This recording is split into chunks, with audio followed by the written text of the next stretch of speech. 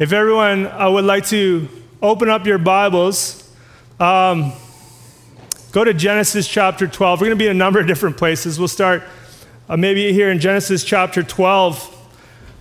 I just want to introduce this series for the next 4 weeks, like where we're going to be in the Bible and what it's kind of going to look like. This series is called God is Working His Plan.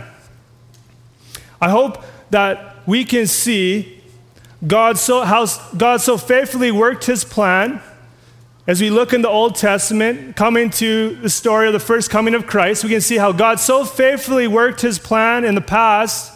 It'll give us greater confidence that God is working His plan right now. This is my heart, this is my intention.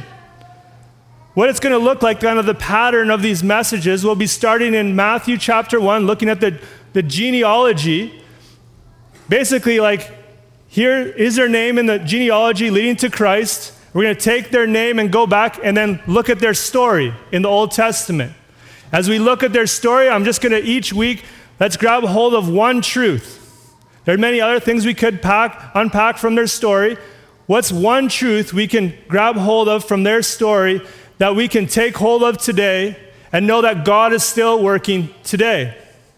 So that is what it's going to look like. We'll take that one point and think, how does it apply to us today? And I pray that as we go through these messages, it can grab hold of our attention as we think on, as we meditate upon, as we praise in the first coming of Jesus Christ. This series, these messages are going to have a different feel. They're going to be more topical in a sense, but they're going to be, of course, rooted in Scripture. I was thinking, like, what will this feel like? I don't know about in your homes, if as you set up the Christmas tree or Christmas decorations, you start to move furniture around, maybe take some things and put them away and set it up. It's still the same room, but it has a different feel to it. With the Christmas decorations, maybe you reposition couches or chairs. We do that in our house. And my prayer and hope is that just as we kind of stop 1 Timothy, jump into Matthew, into the Old Testament, the different feel, the different way we're going about it will grab hold of our hearts and will break any cold routine that we have to celebrating Christmas. And remember that Jesus Christ came, born of a virgin, God in human flesh. And by rearranging, by doing something a little different, it would break the routine and we'd have fresh faith. What God wants to teach us in this holiday season. That is my prayer. That is my hope. And in fact, I'm just going to pray before we read the scripture here, if you bow with me. Oh Lord, may you do that. God, for many of us, whatever age we are, how many years a number of us have been Christians, we've been through many Christmas seasons before. And now as we head into another one, Lord, I pray that you would break routine. I pray you would break just this cold tradition. I pray by your Spirit, oh Lord, that we would see afresh the wonder of your first coming. And as we see in your word what you did this morning in Abraham's life, I pray we would take that truth, oh Lord, and that we would grab hold of it. That would give us fresh faith, encouragement for today, for the weeks to come. So Lord, may you do this work in us. May you lift up Jesus Christ. May he be exalted. Holy Spirit, may you do this. May you, oh God, receive the glory. I pray this in Jesus' name. Amen. Amen. If you want to stand, we'll read Genesis 1-7. And in this message, it's interesting. I'm like, where do we start? But we'll read this together. We'll be looking at the life of Abraham this morning. Genesis 12, 1-7. Now the Lord said to Abram, go from your country and your kindred and your father's house to the land that I will show you. And I will make of you a great nation, and I will bless you and make your name great, so that you will be a blessing. I will bless those who bless you, and him who dishonors you I will curse, and in you all the families of the earth shall be blessed. So Abraham went as the Lord had told him, and Lot went with him. Abraham was 75 years old when he departed from Haran, And Abraham took Sarai his wife, and Lot his brother's son, and all their possessions that they had gathered, and the people that they had acquired in Haran, and they set out to go to the land of Canaan. When they came to the land of Canaan, Abraham passed through the land to the place at Shechem, to the oak of Moreh. At the time the Canaanites were in the land. Then the Lord appeared to Abraham and said, "To your offspring I will give you this land." So he built there an altar to the Lord, who appeared to him. May God bless his word to our souls this morning. You can have a seat. So I titled this message, God Keeps His Promise. And really, like, not keeping it hidden, that's the main point I want you to see, that God keeps his promise. Thinking singular when it comes to Abraham, but for all of us, it's God keeps his promises. If you want to turn, just looking at Matthew chapter 1, we'll just kind of be there for a moment, then we'll be back in Genesis as well. So Matthew chapter 1, 1 to 2, the New Testament begins with this first verse, the book of the genealogy of Jesus Christ, the son of David, the son of Abraham. Even as it begins, the book of the genealogy of Jesus Christ, it's very similar to language found in Genesis 2:4, Genesis 5:1. It's really a sense of new beginnings. We know maybe you have a page, the New Testament, there's something new happening here, but even as it uses that language that happens in the Old Testament in Genesis, there's new beginnings happening here. Something new is happening. John MacArthur says this about chapters 1 and 2. Matthew's major purpose in his gospel, the primary purpose of these two chapters, is to establish Jesus' right to Israel's kingship. In Matthew's gospel, he traces the genealogy of Jesus through Joseph's line, his adopted father, showing that he's a descendant of Abraham, a descendant of David, the right ruler to the throne. In Luke's gospel, he goes through Mary's line. So if you compare the two, there's going to be differences in names. They're both saying, yes, Jesus is the rightful ruler, the king. Stuart Weber says this, these few words sum up the culmination of the entire Old Testament. And in them are the seeds from which the New Testament plan will grow. The long-awaited promised Messiah, the restorer of God's kingdom, the redeemer of his people, is Jesus himself. This is Matthew's central message, his purpose for writing his book. Do we see that all in the first verse? The book of the genealogies of Jesus Christ, the son of David, the son of Abraham. So where does it start in verse 2? Abraham was the father of Isaac. So we just see this is how genealogies work. There's the father had a son, the son had and it continues on. But we know there's a lot more to that story, and that's where we're going to go today, because it wasn't just Abraham just had Isaac. There's a lot more to his story. We're going to talk about that. So that is how the New Testament starts. It's a significant part of the story of the Bible, right? We all know the story of the Bible. Just to refresh us, if someone's like, hey, what is this book about? And if you could just describe, just in 4 acts, if you will. Well, first, it's about creation. It's that God spoke everything into existence in 6 days, and it was good. It was very good. It was pure. It was holy. It was perfect. Creation. But we know it didn't stay that way. Then Adam and Eve, they took of the fruit they weren't supposed to. They disobeyed God. Sin entered into the world. We call that second act the fall. Brokenness entered in. And so therefore, everyone after was born with like a natural tendency to me, myself, and I, rebellion against God. And this is the broken world that we live in, the fall. But God so loved the world, what? That he gave his one and only son, Jesus. He didn't leave us there. The third act, redemption. All the while from the fall, we're going to see there's this promised coming Messiah, someone who's going to redeem. Israel redeem broken people, restore and put in a right relationship with God. That which has been separated. Sin separates us from God, so that's redemption. And then the fourth one, new creation, which we look forward to. We cannot wait for the day that will come. But so going back, as we go back into the Old Testament here, I just want to remind you what was said kind of right after the fall, right after sin entered. If you were with us for any time when we went through Genesis, I really hammered this point home. Genesis 3:15. You can turn there. We're just going to be in Genesis for a good chunk of this message. But what was said right after the fall? Genesis 3:15. God said this to the serpent who deceived Eve. God said, I will put enmity between you and the woman, between your offspring and her offspring. He shall bruise your head, and you shall bruise his heel. So there's this promise made to Eve that someone, a descendant from you, an offspring from you, a seed from you is going to come, and I like to use, he's going to crush the head of the snake. And so there's this promise made right after the fall, and the Old Testament, if you're like, as they list names and people who are born, who is going to come? When is he going to come? And when is he going to crush the head of the snake?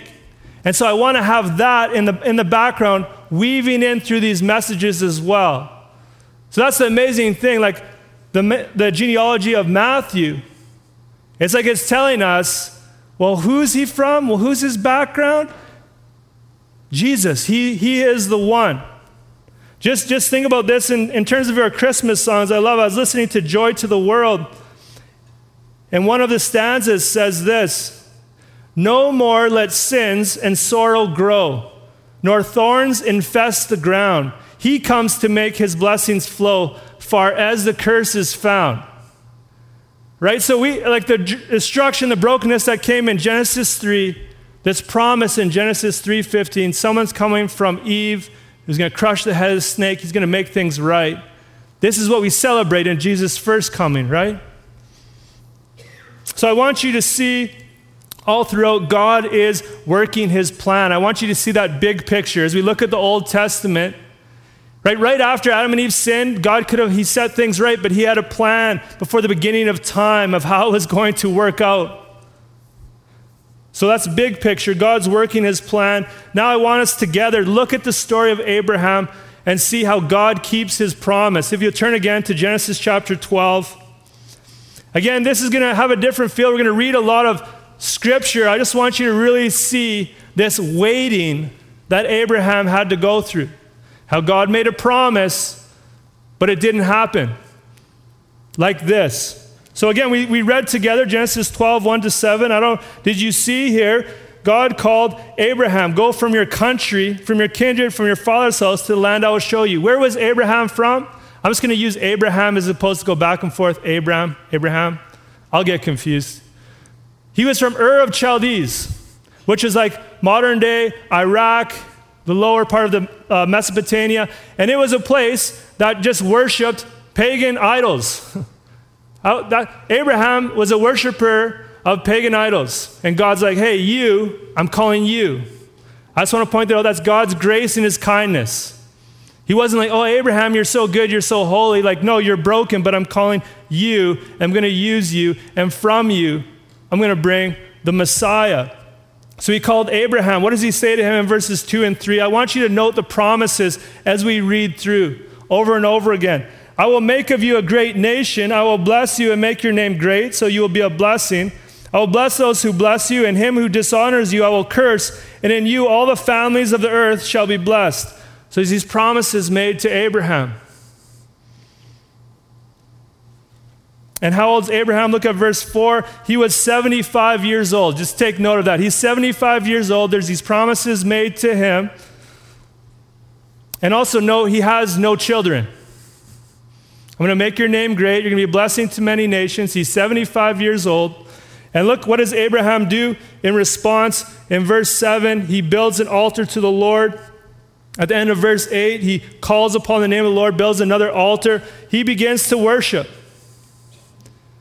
So just note that. So promises made to Abraham, he's 75. If we're continuing on, in verse 13, chapter 13, I'm not going to read all of it. Lot and Abraham, they go and they separate into the land. And then God appears again to Abraham. Verse 14, the Lord said to Abraham after Lot had separated from him, lift up your eyes and look from the place where you are, northward and southward and eastward and westward. From all the land that you see, I will give to you and to your offspring forever. I will make your offspring as the dust of the earth, so that if one could count the dust of the earth, your offspring also can be counted. Arise, walk through the length and breadth of the land, for I will give it to you. And so Abraham moved his tents and came and settled by the oaks of Mamre, which were at Hebron, and there he built an altar to the Lord. So just notice, the promises are there, they're increasing. God keeps saying again, Abraham's response, he worships. He builds an altar, he calls upon the name of the Lord. The promise has not yet happened. He's waiting and worshiping. Waiting and worshiping. That's a big theme we could pull out. But think about waiting. Do any of us like waiting? I'm like, I didn't like waiting before Amazon Prime was developed. Right? Like, think about the society that we live in. I can like click. It's like, why isn't it at the door yet? Our internet is so fast that in a phone or what tablet, whatever you're using, if you wait like 3 seconds, you're like, I don't know, do I got to reset this? It's crazy how quick everything is coming that we have. So to wait for anything is a struggle. For me, I'm just speaking for myself. I don't know about you, like even as I'm pulling up to a stoplight, I'm like, which line is smaller? Which vehicle's moving faster? Like, God help me. But think about the waiting. That's why I'm going to read this scripture. Feel the waiting of Abraham. So again, a second place, promises are made. Genesis 15, skipping ahead. Genesis 15, 1-3. After these things, the word of the Lord came to Abraham in a vision. Fear not, Abraham, I'm your shield. Your reward shall be very great. But Abraham said, O Lord God, what will you give me? For I continue childless, and the heir of my house is Eliezer of Damascus. And Abraham said, Behold, you have given me no offspring, and a member of my household will be my heir. Do we see it? Like, is it a doubt that Abraham has, or is he just being realistic? Yes, you're making these promises of my offspring. I don't have any kids. And it worked in that society at the time. If they had servants or slaves, that the kind of like the top servant would be the one to inherit everything if there was not a blood heir. So Abraham's like, oh, it's not happening. He's questioning. Look at God's response in verse 4. And behold, the word of the Lord came to him. This man shall not be your heir. Your very own son shall be your heir. And he brought him outside and said, look towards heaven and number the stars, and if you're able to number them, then, he said, so shall your offspring be. Again, that term over and over again, offspring or seed. If you're connected, Genesis 3:15, all throughout. And verse 6, and he believed the Lord, and he counted it to him as righteousness. He believed in faith. He grabbed hold of God's promise, counted it as done when it wasn't. He believed the Lord. Paul in Romans 4 pulls out the theological truth here. If you were to go and take time and read Romans 4 and sit in that. But he believes God. Again, the promise is reiterated. Time goes on. Time goes on. Look at Genesis 16. Time goes on such to the extent that they're like, hey, they need a human solution. Genesis 16, 1-3. Now Sarah, Abraham's wife, had borne him no children. Like it's highlighted. There's this promise being made over and over again. No children. She had a female Egyptian servant whose name was Hagar. And Sarah said to Abraham, behold, now the Lord has prevented me from bearing children. Go unto my servant, and maybe that I shall obtain children by her. And Abraham listened to the voices of Sarai. And so after Abraham had lived 10 years in the land of Canaan, this happened, it says. So he would have been 85 at that time. But it was culturally, it was like, okay, hey, if the woman was not able to bear children, you could actually have them through that servant, and it would kind of like legally count as your heir, as your own child. So they're like, okay, we see these promises, we know they're made, they're not happening. Like, God, we have a solution. God, we have a way to move forward. And so even when Hagar has the child Ishmael, actually Abraham's 86.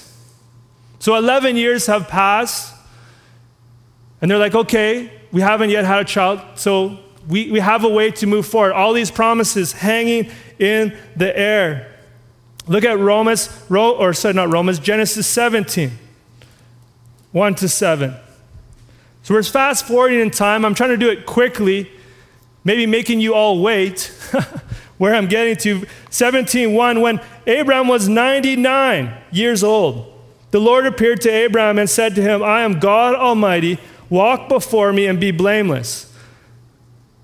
That name, God Almighty, El Shaddai, I don't know about you, anytime you see a new name of God or a different name of God in the Bible, I'll underline it. Do you know El Shaddai? Do you know God Almighty? Is that your God? Walk before me and be blameless. This is the call to Abraham. This is the call to us.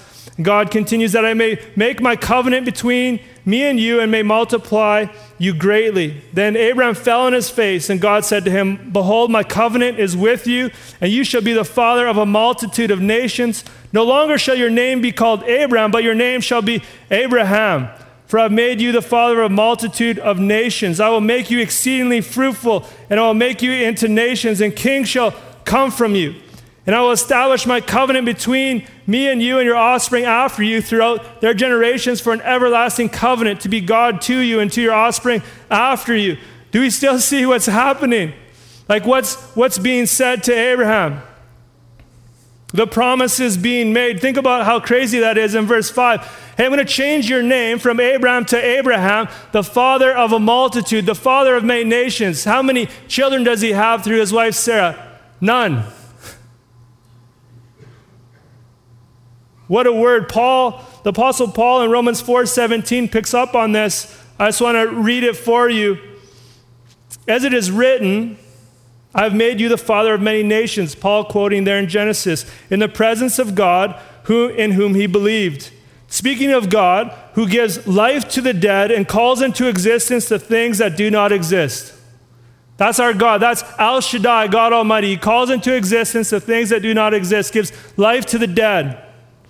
Look at Abraham's response. Genesis 17:15. And God said to Abraham, as for Sarai, your wife, you shall not call her Sarai, but Sarah shall be her name. Changes her name. I will bless her, and moreover, I will give you a son by her. I will bless her, and she will become nations. Kings of people will come from her. Like, no, it's not through Ishmael. It's not through Hagar. It's going to be through Sarah.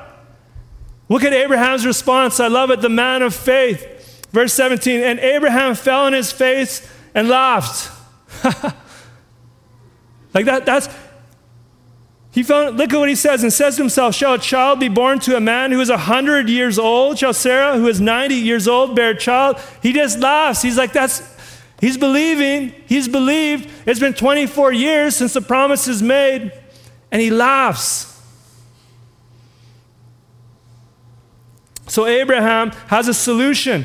Verse 18, Abraham said to God, that Ishmael might live before you. Again, like, hey, Lord, yes, you're making these promises, but yeah, maybe through Ishmael. At this time, if you do the math, Ishmael would have been 13, kind of coming of age in the Jewish society. So hey, let's just maybe go through Ishmael. Maybe that will work. God disagrees, verse 19, no, but Sarah, your wife, shall bear you a son, and you shall call him Isaac. I will establish my covenant with him as an everlasting covenant for his offspring after him. Again, in Genesis 18, God appears before him again, reiterating the same promise. I just want to point this out to you. Genesis 18:13. So when Sarah hears, she laughs. Everyone who hears this is like laughing because of how crazy it is, because of their age. So, verse 13, the Lord said to Abraham, why did Sarah laugh and say, shall I indeed bear a child now that I'm old? Look at just verse 14 to start. Is anything too hard for the Lord? I need you to underline that in your Bible. Is anything too hard for the Lord? We should sit on that. You just sit and meditate and think, can you find something you can disagree with? Is anything too hard for the Lord? We often, in our worries and our anxieties, think of many things. Come toe-to-toe with God. El Shaddai. Is anything too hard for the Lord? But of course, we know how this story works. We know that no, nothing is too hard for the Lord. Genesis 21, 1-7. So you got a sense of Abraham's waiting. Me just reading this story.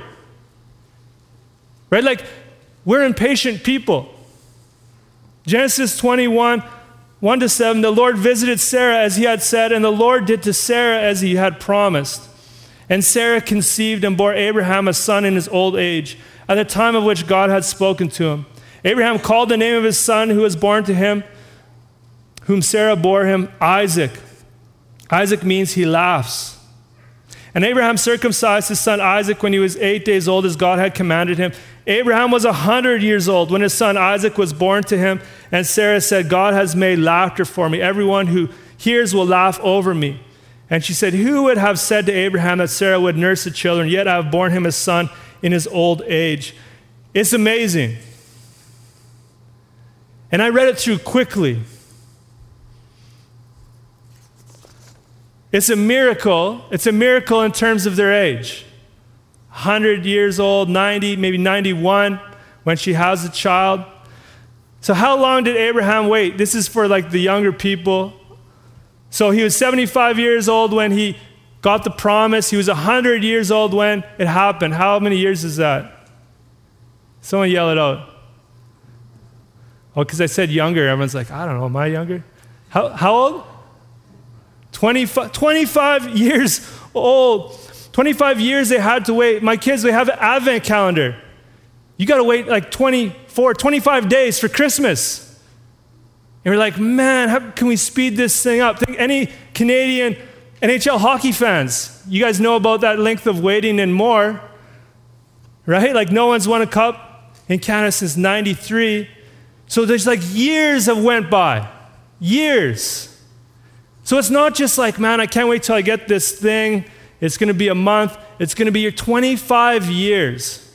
How, like, I can't really fully capture the length of time, but I want you to see Abraham waited 25 years, yet God was faithful. God is working his plan here. God is working his plan, like the promise made in Genesis 3:15. Someone's going to come. Hey, he's like, from Abraham, I'm going to bring Isaac, and I'm going to work down the line. Eventually, he's like, I'm going to bring the Messiah, the one who's going to set things right. God is working his plan here, but the big truth, again, I want you to see, God keeps his promise. He kept it to Abraham, right?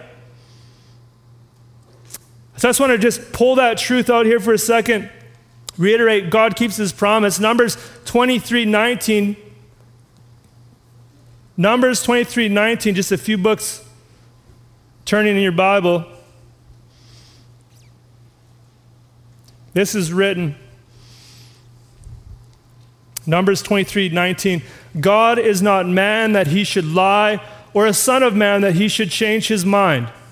Has he said, and will he not do it? Or has he spoken, and will he not fulfill it? Like, take that truth to heart. God keeps his promise, and he does not change his mind like us. Malachi 3:6 says, I, the Lord, do not change. Wayne Grudem, in his book Bible Doctrine, says this: God's faithfulness means that God will always do what he has said and fulfill what he has promised. And I just want to really nail this truth in our hearts and in our minds. I just want to read this lengthy quote from a guy, A.W. Pink. I mentioned him before. If you want something to read with your Bible reading, read A.W. Pink, Attributes of God. You can get a free PDF. You can read just a few sentences and sit in it. But he says this, speaking about how God does not change. Here is solid comfort. Human nature cannot be relied upon, but God can. However unstable I may be, however fickle my friends may prove, God changes not. If he varied as we do, if he willed one thing today and another tomorrow, if he were controlled by caprice, who could confide in him? But he is ever the same. His purpose is fixed, his will stable, his word is sure.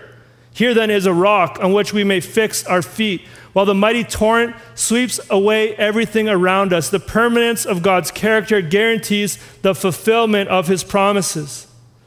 So do we see this truth about God?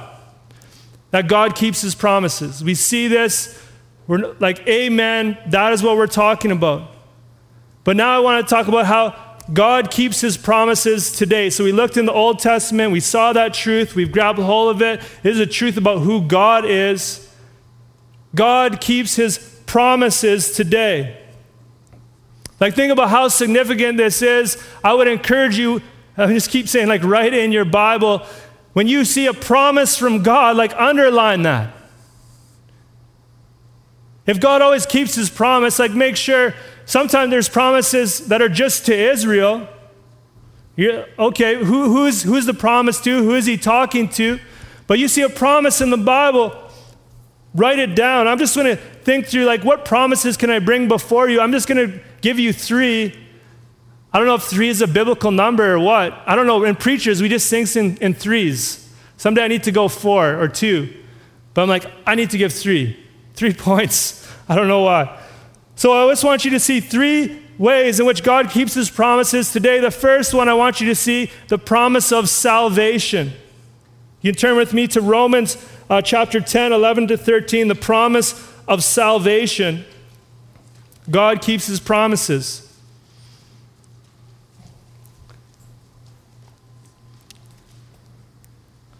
Actually, I'll start there in verse 9.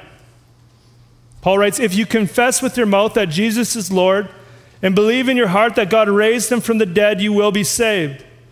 With the heart one believes and is justified. With the mouth one confesses and is saved. Again, speaking of, if we're looking in the Old Testament, the Messiah came, right? We know he was born of a virgin. We know he grew up, and we know he died on a Roman cross to pay for our sins and our shame. And anyone who believes in him, puts their faith in him, will be saved. Look at verse 11. For the scripture says, everyone who believes in him will not be put to shame. Verse 13, for everyone who calls on the name of the Lord will be saved. I see promises here. I see promises from God that anyone who would be hearing this and say, okay, is that for me? The brokenness that I have in my life. I see everyone who calls on the name of the Lord will be saved. In verse 11, everyone who believes in him will not be put to shame. Friends, if you're here with us and if you see your brokenness, if you see your sin before a holy and righteous God and you're like, man, I don't know, I can't do it.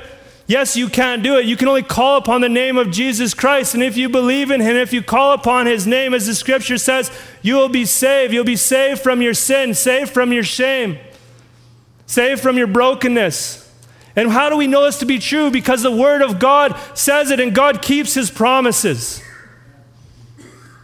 God keeps all his promises. 2 Corinthians 1:20 says this, for all the promises of God find their yes in him. That's yes in Christ Jesus.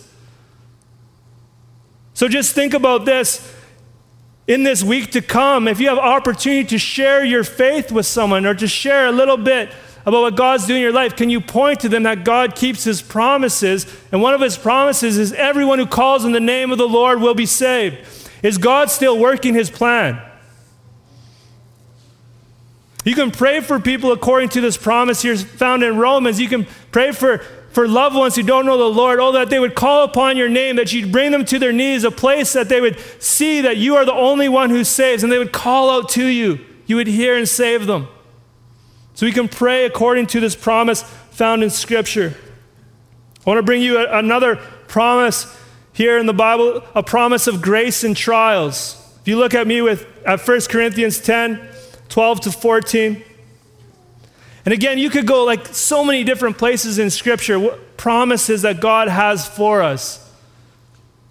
And hold on to. And be encouraged by. I want you to see that there's a promise of grace in trials. 1 Corinthians 10, we'll start in verse 12 here in just a second. Paul writes this whole list of Israel, how they'd sinned in the past, how they'd fallen away, how they didn't trust in God. And then he says this in verse 12, therefore let anyone who thinks that he stands take heed lest he fall.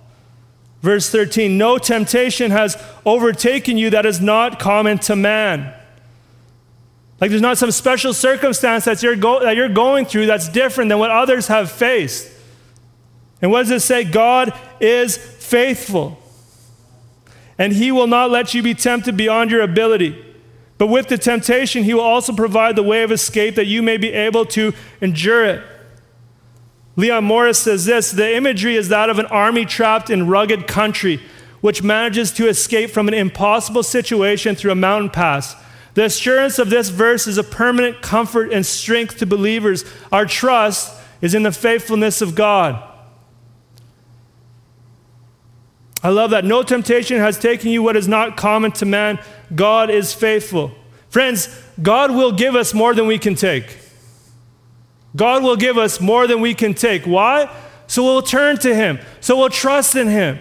Right? If God is like, no, I'm only going to give you that which you can take, you can say, I got this. Whatever I'm facing, I can carry me through. No, God gives us way more than we can take. So we fall to our knees and we're like, Lord, we're crying out, help me get through this. And I see here a promise that he will.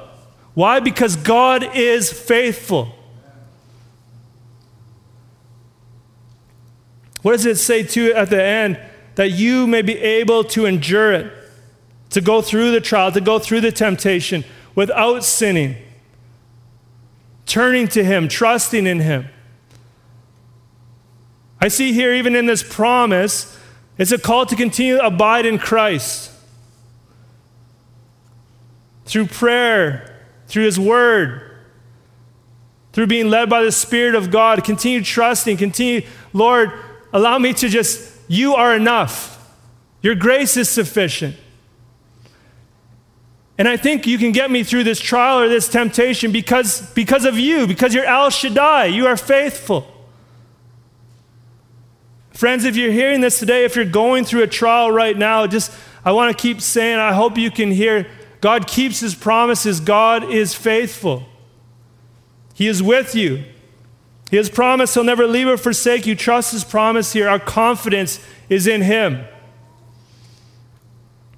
Friends, if you see the state of the world, you see where our culture seems to be going, you see world leaders grabbing power and control, do you think this verse could give an encouragement? Is God still working his plan? Whatever else is happening, can we trust that God is faithful, he's on his throne, and he's working his plan? God keeps his promises. And lastly, I just want to bring before your attention the promise of God finishing his work in us. If you turn to 1 Thessalonians 5:23 to 24, 1 Thessalonians 5:23 to 24. Often we can read this scripture at the end of a service as a benediction.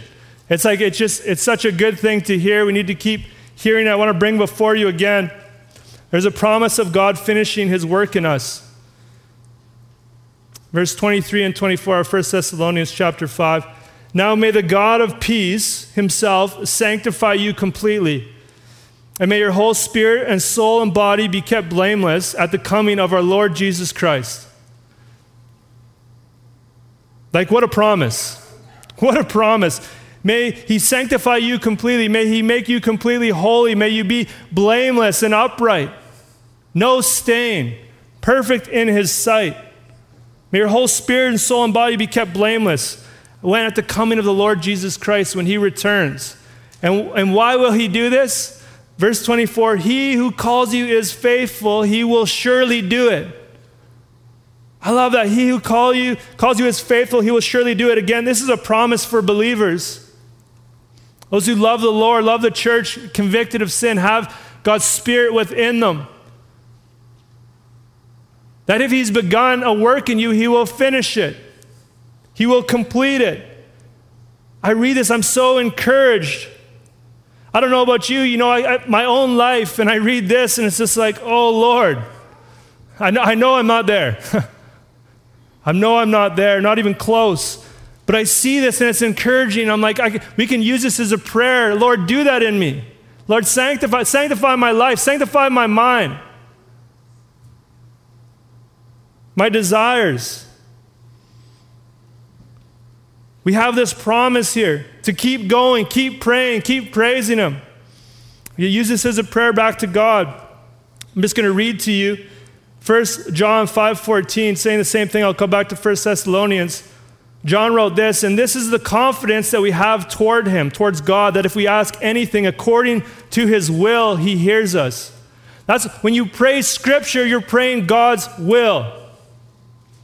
When you pray scripture, right? Like, and again, who's the promise for? It's for believers. If you're a believer, you've been born again, and you see this, you're like, okay, yes, God will sanctify me completely. When? It'll happen at the coming of the Lord Jesus Christ. So there's anticipation of the day that Jesus will return. But this promise, wherever you're at, that you don't trust your feelings. You don't trust how the day is going. Our politicians, you don't trust the feel-good time of Christmas, but you trust in God who does not change.